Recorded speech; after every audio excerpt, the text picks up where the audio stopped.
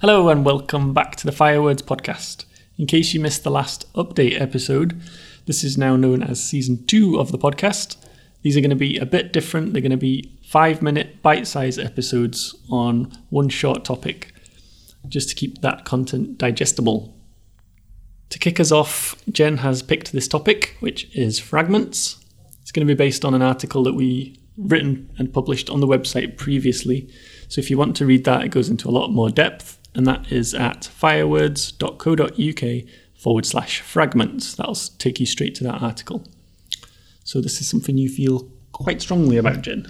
Yes, I really do. I just realised that I jumped right in there with a very emphatic yes.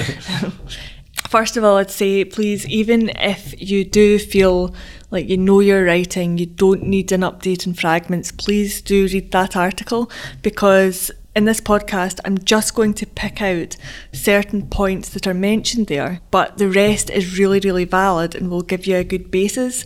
I think maybe when I read pieces of writing, okay, I don't know the background of the writer.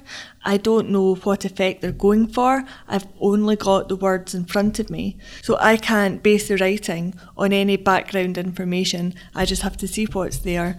And on that basis, it can come across as very unstructured from someone with a lack of knowledge, really. And this is going to sound terrible, because I don't think if you write in fragments you'd necessarily have a lack of knowledge of writing, but it's just all I can base it on.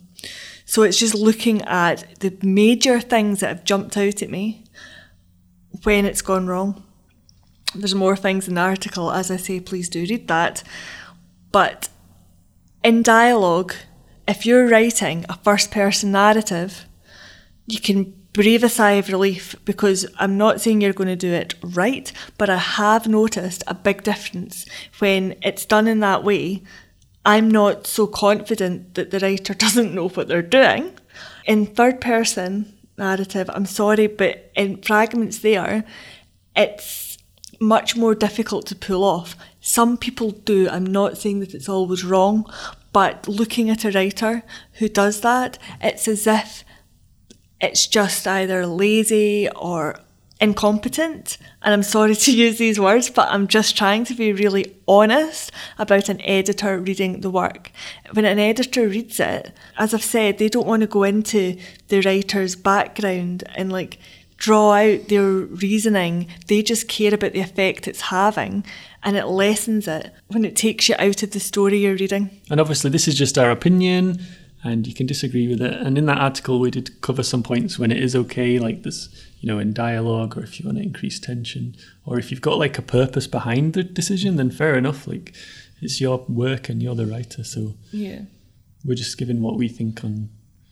Yeah, I think as a writer as well, I have some really definite opinions about the stylistic choices I make.